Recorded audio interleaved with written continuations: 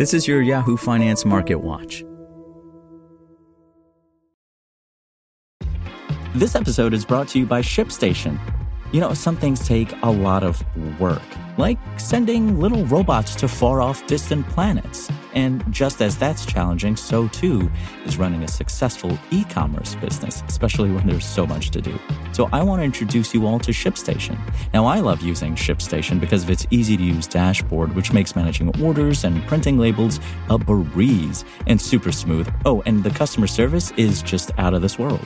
It's exactly what you need to help grow your business. Sign up for your free 60-day trial at shipstation.com/technews. That's shipstation.com/technews. This is Yahoo Finance Daily, a daily update on the top business, finance, and stock market news from around the world. Let's jump into today's stories.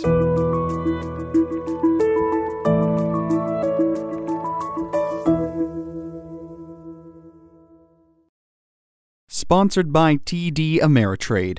TD Ameritrade's learning experience is curated from their vast library of exclusive content and customizes to fit your investing goals and interests. Get started at tdameritrade.com/education. Once again, that's tdameritrade.com/education. S&P 500. Dow jumped to record highs after Fed maintains outlook for near-zero rates, quells inflation concerns. Stocks took a leg higher Wednesday afternoon as investors digested a key monetary policy decision and upgraded economic outlook from the Federal Reserve. Treasury yields climbed, and the yield on the benchmark 10-year Treasury note jumped to more than 1.65%. The S&P 500 rose about 0.2%, while the Dow traded about 200 points higher to reach a record high of more than 33,000.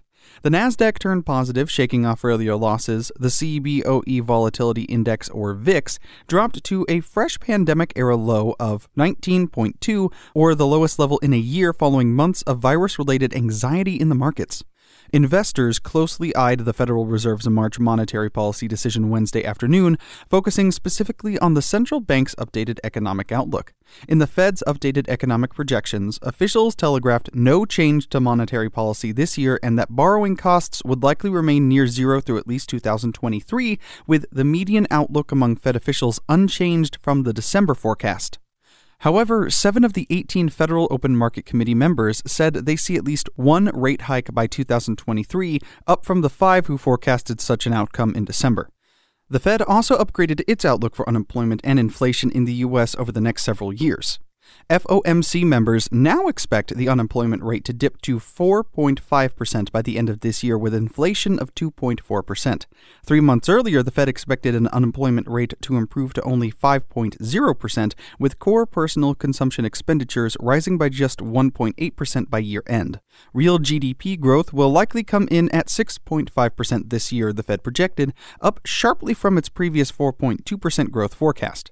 The projections helped to elucidate the central bank's assessment of the economy in recovery and offered another signal to investors about how soon a tweak to the current monetary policy posturing might take place.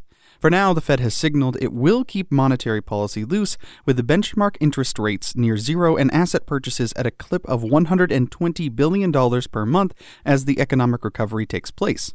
Heading into Wednesday's monetary policy decision, fears that a rapid rise in inflation might prompt a quicker-than-expected tightening of monetary policy kept investors on edge over the past month, spurring a sell-off in technology names throughout the past month and accelerating a rotation into cyclical stocks like energy and bank shares. The Fed certainly gave the market some meat to chew on, raising its economic growth forecast for 2021 significantly to 6.5%. The implication of this projection is that at some point in 2022, U.S. GDP will exceed its pre-pandemic path. Seema Shah, chief strategist of Principal Global Investors, wrote in an email to Yahoo Finance.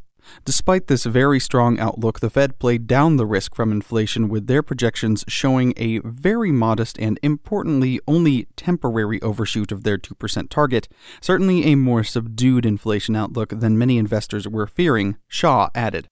Equity markets should find some reassurance in those forecasts, although there will likely be some bond market fright from the latest dot plot, which showed that a few more members of the FOMC think they may start raising interest rates in 2023. For more live coverage of business, finance, and stock market news, please visit yahoofinance.com. We'll be back tomorrow morning with your daily update. So until then, thanks for listening.